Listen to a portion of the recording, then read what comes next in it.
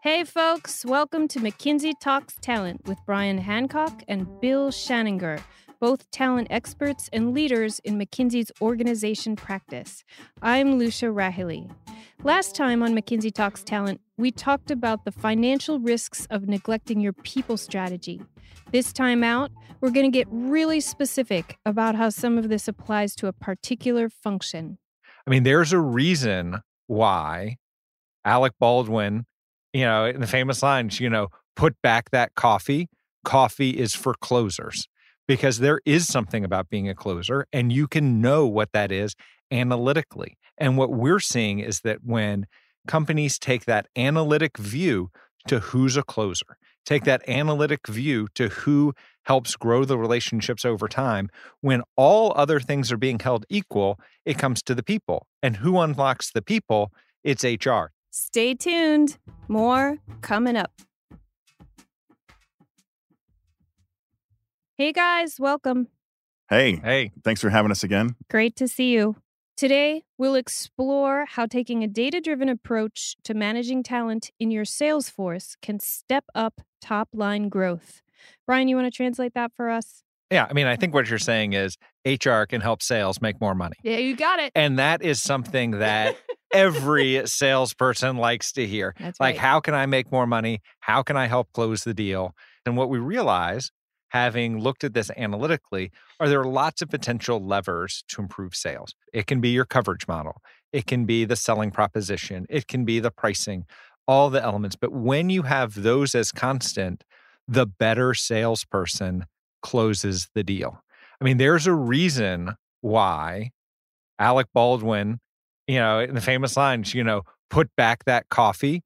Coffee is for closers, because there is something about being a closer and you can know what that is analytically. And what we're seeing is that when companies take that analytic view to who's a closer, take that analytic view to who helps grow the relationships over time, when all other things are being held equal, it comes to the people. And who unlocks the people? It's HR. So this is one of the few times when HR gets to walk in the room to the CEO, to the head of sales and said, I can help you make more money. And the cool thing is we've done this in B2B sales contexts, so selling, industrial materials from one company to another.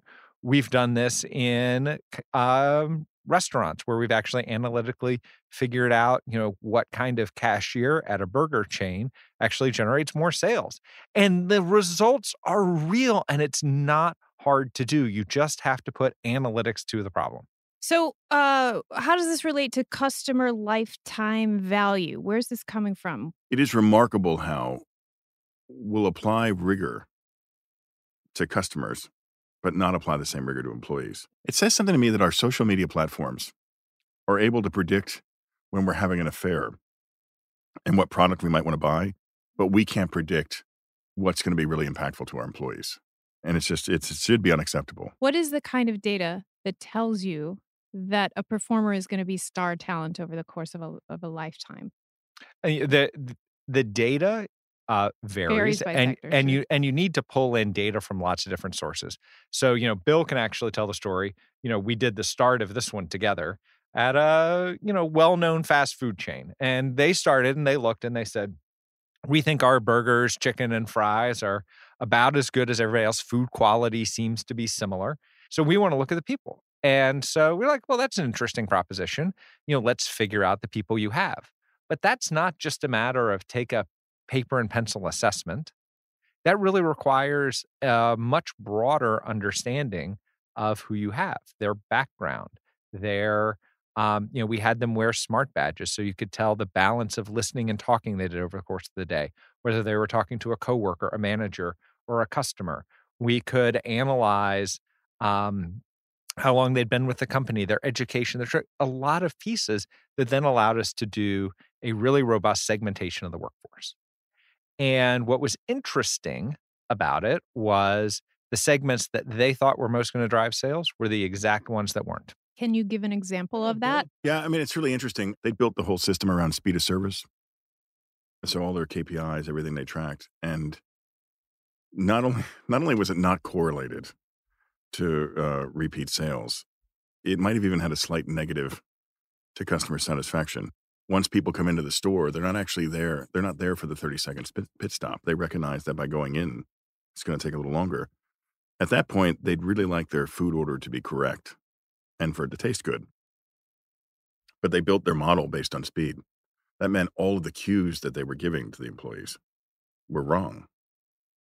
And it's remarkable. I mean, I know it sounds really simple, but could you get really clear on what your customers want? And then how that's going to translate to whether or not you make money. And then we could get into debunking the myths around the kind of people they needed. Like, for instance, they thought at the front counter that what you really needed was the personable person, right? Yeah, no. Why is that? No, because you spend too much time talking. And when you're talking, you may not actually be paying attention to getting the order exactly right. Do you know who is interested in getting the order exactly right? The person who's listening. That's right. That's right. Yeah, it's remarkable, right? Things like pay attention, get it exactly right. So you know how you look at like store managers, right?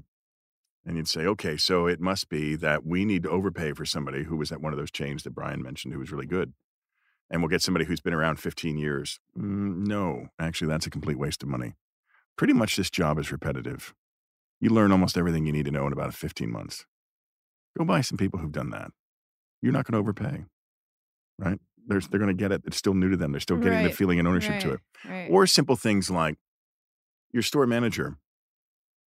How about you don't book meetings at points at which they actually need to be on the floor? Well, these are basics, but I mean, getting an order right, for example, that should be the sine qua non of any kind of customer service. Well, you'd think, right? But when they're surrounded by distraction, very quickly, it becomes about the distraction in front of you. Like, oh, I've got to respond to that, as opposed to actually doing the thing that matters. You have to take this into account, that the cacophony of noises and messages going on around them. You need somebody who can lock in on the procedure. Now, just think for a second. Some people really like routine. They might have a closet full of the same clothes. Those people are perfect for this setup.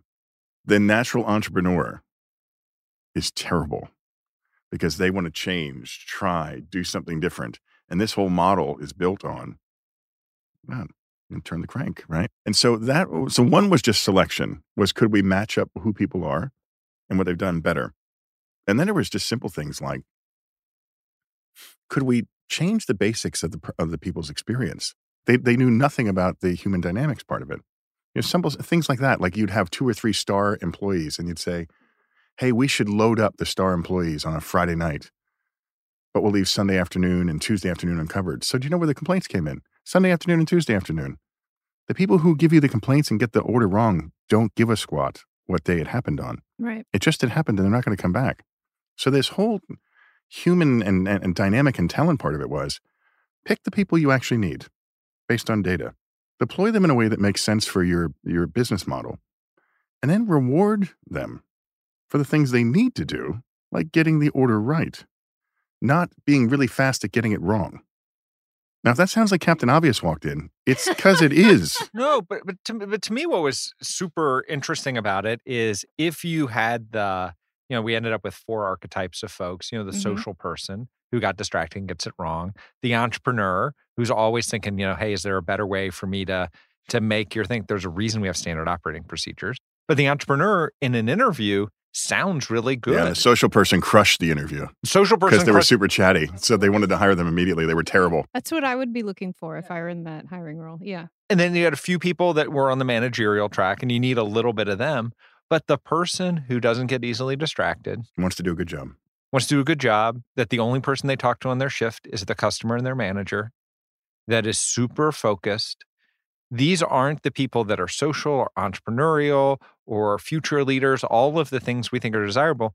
They are just really good frontline workers at what they do. And what we found is when we started selecting for more just really good frontline workers who are good at what they do, conscientious, could filter out all the noise and get it done, those were the people least likely to be selected before. Now the selection was, let's put those at 80%. You still need a few of the leaders. You need a little bit more of a mix, but think about that radical a shift. And same store sales went up 5%.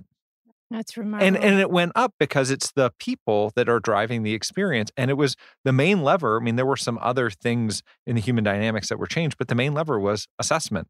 And when you assessed more of just who is just that really good in a routine, can filter out the noise, frontline worker, and that drove the sales. And now we're seeing that, applied in other frontline contexts as well. But even just getting that assessment right in a retail, or in this case, a restaurant job, rings the register. Sales is a particularly transparent function, right? Performance is super quantifiable across any given time interval. And we think about measuring sales over quarters or over years typically. I think, Brian, what I'm hearing you say is that we start to assess the value of employees over the course of a career trajectory. How's that different? It is similar in that, as you think about improving sales through people, improving revenue through people, one angle is at the very front end is selection. Are we getting the right people in the door? In the burger case, getting more of the right people in the door, that was the hit. In some of the sales environments, getting people who, are more confident, less curious, more direct on making the sale, that can have the hit. But then you need to think about that salesperson, that revenue generator over the course of their life. And one of the big times for somebody who's making money for a company is in their first 6 months. And how are they going to do? And how can you actually ramp the performance so that there is less time to full proficiency? Because the difference between a complete newbie and somebody who's been at it and doing well a long time is huge. And in many sales organizations, you actually are churning through some of the frontline sales force, some of the initial folks. So if you can get those folks up to speed more quickly, faster, it actually drives impact. And what you can do is you can bring science to those training programs. And some of this is just old-fashioned, good early sales management that some organizations have mastered. Some of it is actually applying some of the new tools and techniques and thinking about it, and thinking also broadly of who your revenue generators are. You can think about it as the cashier at a fast food restaurant. You can think about it as a call center worker. Yeah. You can think about a revenue generator as being the traditional insurance sales force. They all have different flavors, but what all of them have in common is once you assess into the role, there's a ramp period. And being very intentional about shortening that time to impact and using science and proven and some of the new techniques to get somebody up to speed more quickly. I mean, I think that's where we're seeing the Well, for impact. sure. I mean, I think impacting things like just your approach to onboarding. So if you think about something like spans and layers, most of the time when you're doing spans and layers, you're assuming that all the people in the boxes beneath the leader are actually competent, right, and trained up, as opposed to making an allowance for the intensity of the period when you're onboarding someone, training them up, giving them, so trying to short circuit this. I mean, it is remarkable the number of times we've gone and looked at calendar and email data of supposed sales managers and discovered that they weren't actually interacting with the people that they were supposed to be seeing. Like there's the sales force, right? Because you give them spans and layers like 20 or 25, right? So there's this very thing, the knowledge of what Brian just said, which is you can cut this ramp up period by accelerating their experiences, by giving them just-in-time training, by giving them real-time coaching right after the fact, by giving them cues for behaviors, whether, not a nag, a nudge, about what they should be doing. That is all awesome. But the system around that, like the weekly standard work for a leader and then their own daily standard work, actually need to work together to increase the likelihood. And what about attrition? So you've talked about onboarding. How does this affect attrition? Well, attrition, it depends on the nature of the sales force and what the model is. In some sales organizations, attrition negatively hits the bottom line because it's the number of feet on the street that are out there. And, it's meant to be a weed out process. If you made not a lot of money last year, it's kind of a sign that this wasn't meant for you, and you move on and they bring in the next class. If you do more to make people more successful and keep more people in role, then, you make more money. So then the question becomes, how do you stop or slow attrition? So, we were working with a staffing company.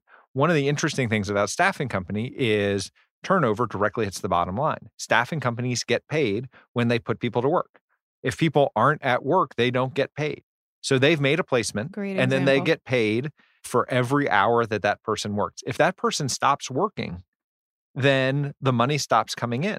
So by actually looking at the algorithms of why somebody may quit an assignment, they may quit an assignment because of the pay rate. It may be because of the distance. It may be because of the conditions, but getting underneath in a scientific way. One, how do you make the match to the right assignment? So you know upfront somebody's more likely to stay longer. And then secondly, understanding the factors of why somebody may turn over, particularly in the first months, and working against that. Solving that in a staffing context is the most clear because literally turnover costs you money. But we're seeing analytics there, but we're also seeing in other Salesforce contexts where stopping attrition can really, boost the bottom line. And what's an example of science that would help you anticipate attrition? Look, I think data amplifies everything for good and for bad. And I believe that data can absolutely be used for good here. It can highlight when you need the right intervention. We had a great thing at a practice meeting where we had partners and associates.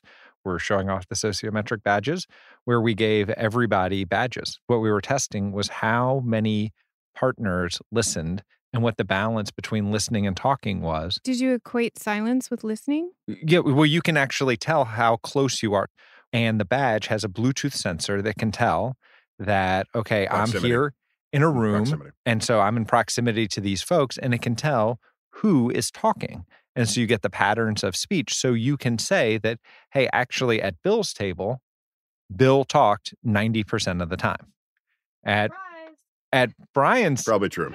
At Brian's table, Brian talked 20% of the time, and 3 other people, contributed 20%, and then you had 5 and 2% spread across. And then that data can be used to say, Bill, was that your intention to talk for 90% of the time with your team of associates?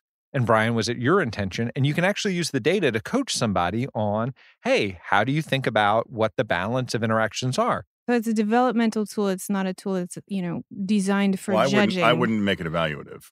But sometimes it is too much, right? And so do I feel like I need to show up like a leader? Do I feel like I have to have the answers? Do I, whatever that person's internalizing their role is. So the one is it thoughtful or not thoughtful? But even then we can come back to them and go, hey, did you know?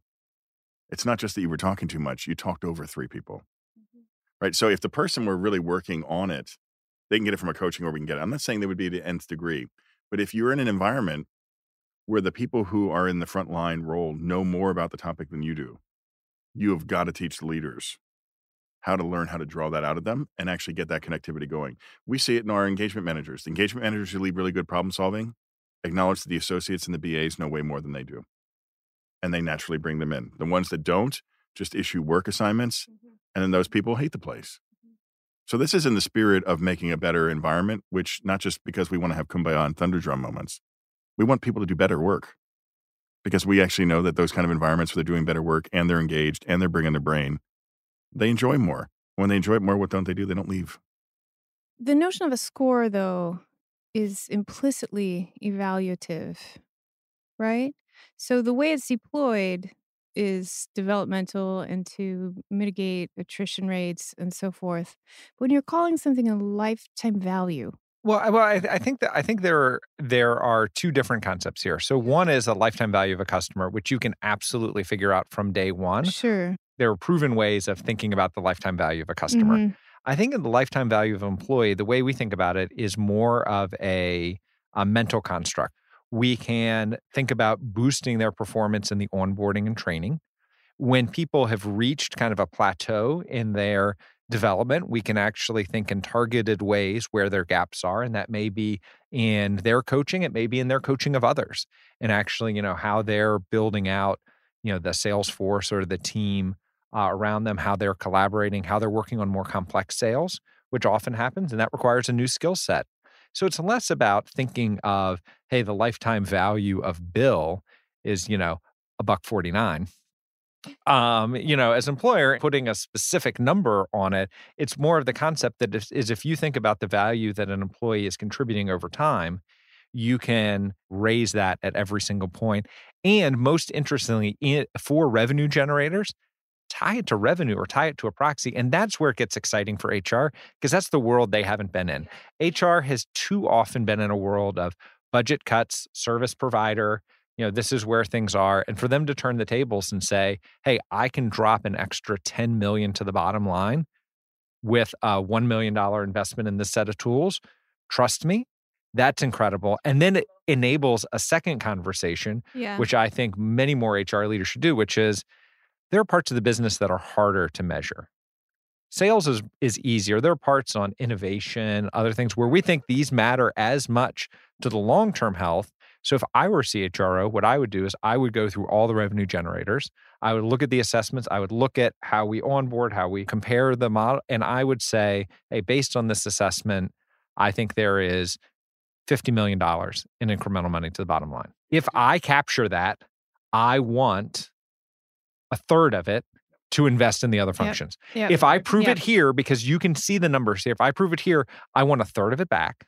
I'll contribute 2/3 of it. I want a third of it back to do the same thing for everybody else. And I think if more HR leaders use revenue, ringing the cash register as the way to prove the value case that everybody believes, we would have many, many more people on this end of the spectrum. If a sale is the thing where that's the test question, what's the precursors of that? This is where all the way back to the idea that we talked about what's critical in these roles that you have to be really good at, and you can gear for that, you can select for that, you can reward for that, and then pull it through. And the extent to which a person has a life cycle type of job, from prospecting through to closing, okay, that's great. Then you'd have a longer run. A lot of it is just it's like job definition, right? What's the role? One of the areas that I think is also interesting, and CHROs and CEOs shouldn't forget, is where talent is literally the limiter to growth. And so, at the peak of the last oil boom, I worked for an onshore driller. And they had the equipment. They had everything they needed. They had more than enough demand. They didn't have The the talent. only thing they didn't have is the driller, like the person in the technical role. Mhm. And so actually getting more drillers was the unlock to higher revenue, more. It was literally the only thing. And there are jobs and there are places where that actually matters. And there it took a real analytical approach to how do I get more of these people, because it's a competitive market and people who can operate drilling equipment can pick among Commodity businesses have a lot of that. who they go Right. to. And we ended up doing surveys on employer perception up in Williston, North Dakota, and in Midland, Texas, where we literally went into the bars and we interviewed people. And we said, what are your perceptions of these, list of drilling companies on a whole range of metrics, and then use that to figure out what mattered most. And the hypothesis was what? Pay. But it turns out that pay mattered only that you were in the ballpark. Same thing with Food in the camps, that kind of food stuff. in the camp. Yeah. People think, hey, if I have steak dinner every Right. Sunday night, does that matter? What actually mattered most was the perception of safety, which makes a lot of sense when you think about an operating environment, but may not be the first thing you think of pulling when you're saying, hey, how am I going to grow my company? Perception of safety among my drillers may not be the first thing, but actually that was. And it was interesting, it was perception. The company was actually as safe, if not safer than their competitors, but their competitors had branded it more. And the other thing was, instead of steak dinners, what people really wanted was bigger coolers. Because when they're away from home, they want food from home. So they wanted bigger refrigerators and freezers that they could have their own Wow. food from home versus having. That's super interesting because it's so granular. I mean, there's no Well, way but it's that you it's can. listen, it's understanding if in that model. So in commodity businesses in particular, this is an issue. So you have feast and famine. Like when we were looking at capital productivity work, big projects, you'd run out of welders, you'd run out of pipe fitters. Right. So you have to, and they tended to follow big projects, right? So you had to compete for them.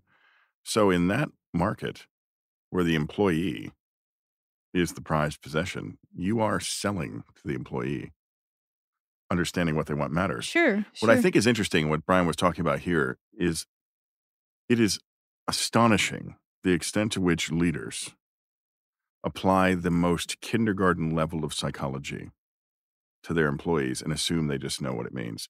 Well, if I throw them $1 an hour, they'll take it. I'll throw them $5 an hour. What part about they've already bought their new truck this year don't you get? They don't care. Right. They want to get home. They want to be able to spend the money they're making. They probably want a little bit of flex on shifts. Things like that, right? Like I've spent a bunch of time up in the oil sands. Some of it was, can you bridge me for the 2 weeks? Because going, it's a really haul for me to go back. I'd rather not have the 2 weeks off. I'd rather have like 8 weeks off after a couple runs. Like, things like that, just so they can get a punctuated period of time. Very interesting. The example you used, Brian, is human capital intensive, though, right? You guys actually, I mean, it's analog. So there it was super analog. There are other 100%. things where it doesn't have to be as analog, but you have to bring the creativity to get the fact base to figure out, okay, Right. like if these are the super scarce resource that I need to understand because they're going to enable me to make more money, then I'm going to go to where that scarce resource is.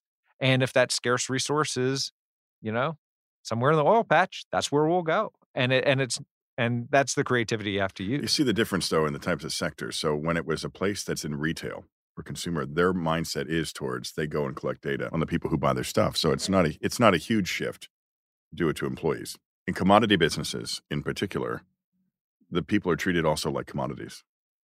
And you make these broad sweeping assessments of what they want, and they get it wrong regularly. It is remarkable, the patterns here.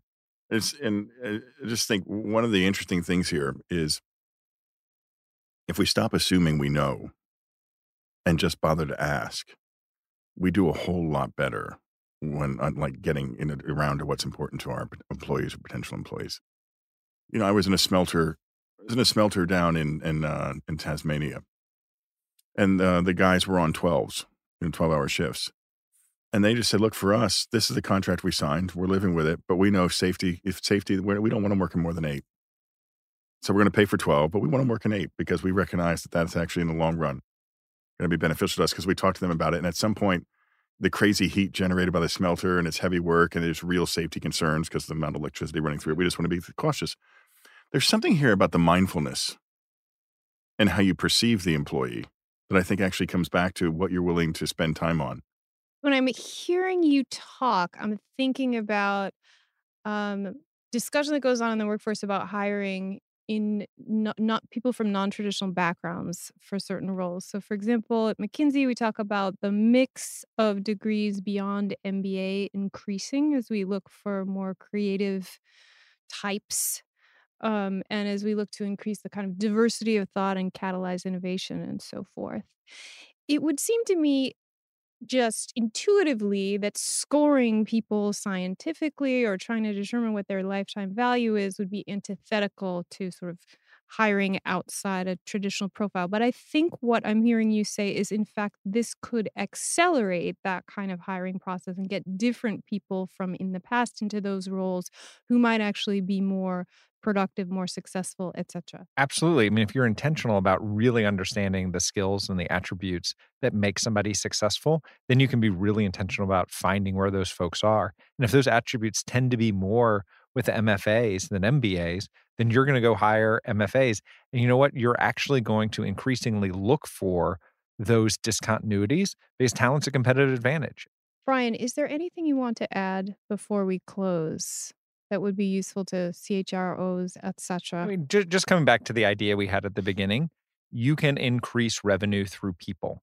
You can increase revenue through people by getting better people, getting them up to speed faster on, the revenue producing functions. So frontline sales, retail, fast food, really thinking about how you're attracting the right folks, screening them, and then developing over the course. And there's also a way of increasing revenue for those subset of roles where if you have somebody in the role, you make money. And if you don't, you don't. So that's the driller. Or in the case of a staffing company, if you have somebody on assignment and they're thinking about, scientifically, what's driving turnover, what drives attraction. But in both cases, a CHRO can go to the CEO and say, this is how I can make you more money this year. This isn't 2 or 3 steps down the line. If we have better talent, we'll have better R&D in this. We believe that's true too. But this gives the CHRO the ability to see the bottom line results along with the CFO and the CEO, and then use that as the case to make the investment in the other functions where it's harder to see where the immediate revenue or the immediate return is. Right. Bill, anything to add? Yeah, just maybe one thing. I mean, I think, at its core, we've talked a lot about, using data and using analytics. And, what you're really saying is there's variability in performance. We'd like to understand that. But on the other side of that equation is there's variability across people. a willingness just to accept that they're not a monolith. They're not all the same. Your capacity to understand them, your employees and your potential employees, can be quite liberating to you as a leader to actually understand the differences between them and then do a better job of matching them, right, to the opportunities at work. And then actually everyone has a better experience and you make more money. And it's a truism we say in some of our work, which is shocking insight. If you run the place better, you make more money. That is so proven out. And this is such a great example of this, which is bother to be humble enough to not assume that you know. Just ask, understand the employees better, and then you can match them to the work that needs to be done. Yeah. And just often people worry about analytics and assessment of that being to the detriment of the worker.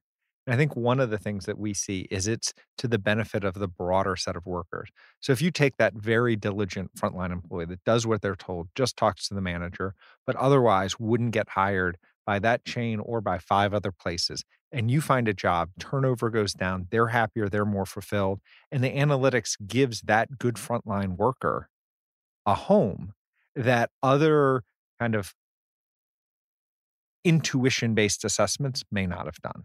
And so by actually doing this, you give a broader set of the population a fair shot to do their best. And when you do, you find pockets of people that this is their shot, and you're getting a financial reward as a company for having found those people better, and you're finding fits for people, some of whom may have found a fit somewhere else, but some of whom may not. And there's a real, I think, narrative here about how these things can be good and inclusive and actually help us overall match the people with the jobs than what we're doing today by intuition and feel. Yeah, really interesting and really important in the context of fundamental transformations in the future of work. I think that's great. Brian, Bill, thanks so much. Thank That's you. great. Good time. Folks, we'd love to hear from you. If you have questions for Brian and Bill, please write to us at McKinseyTalksTalent@mckinsey.com. Again, that's McKinseyTalksTalent@mckinsey.com.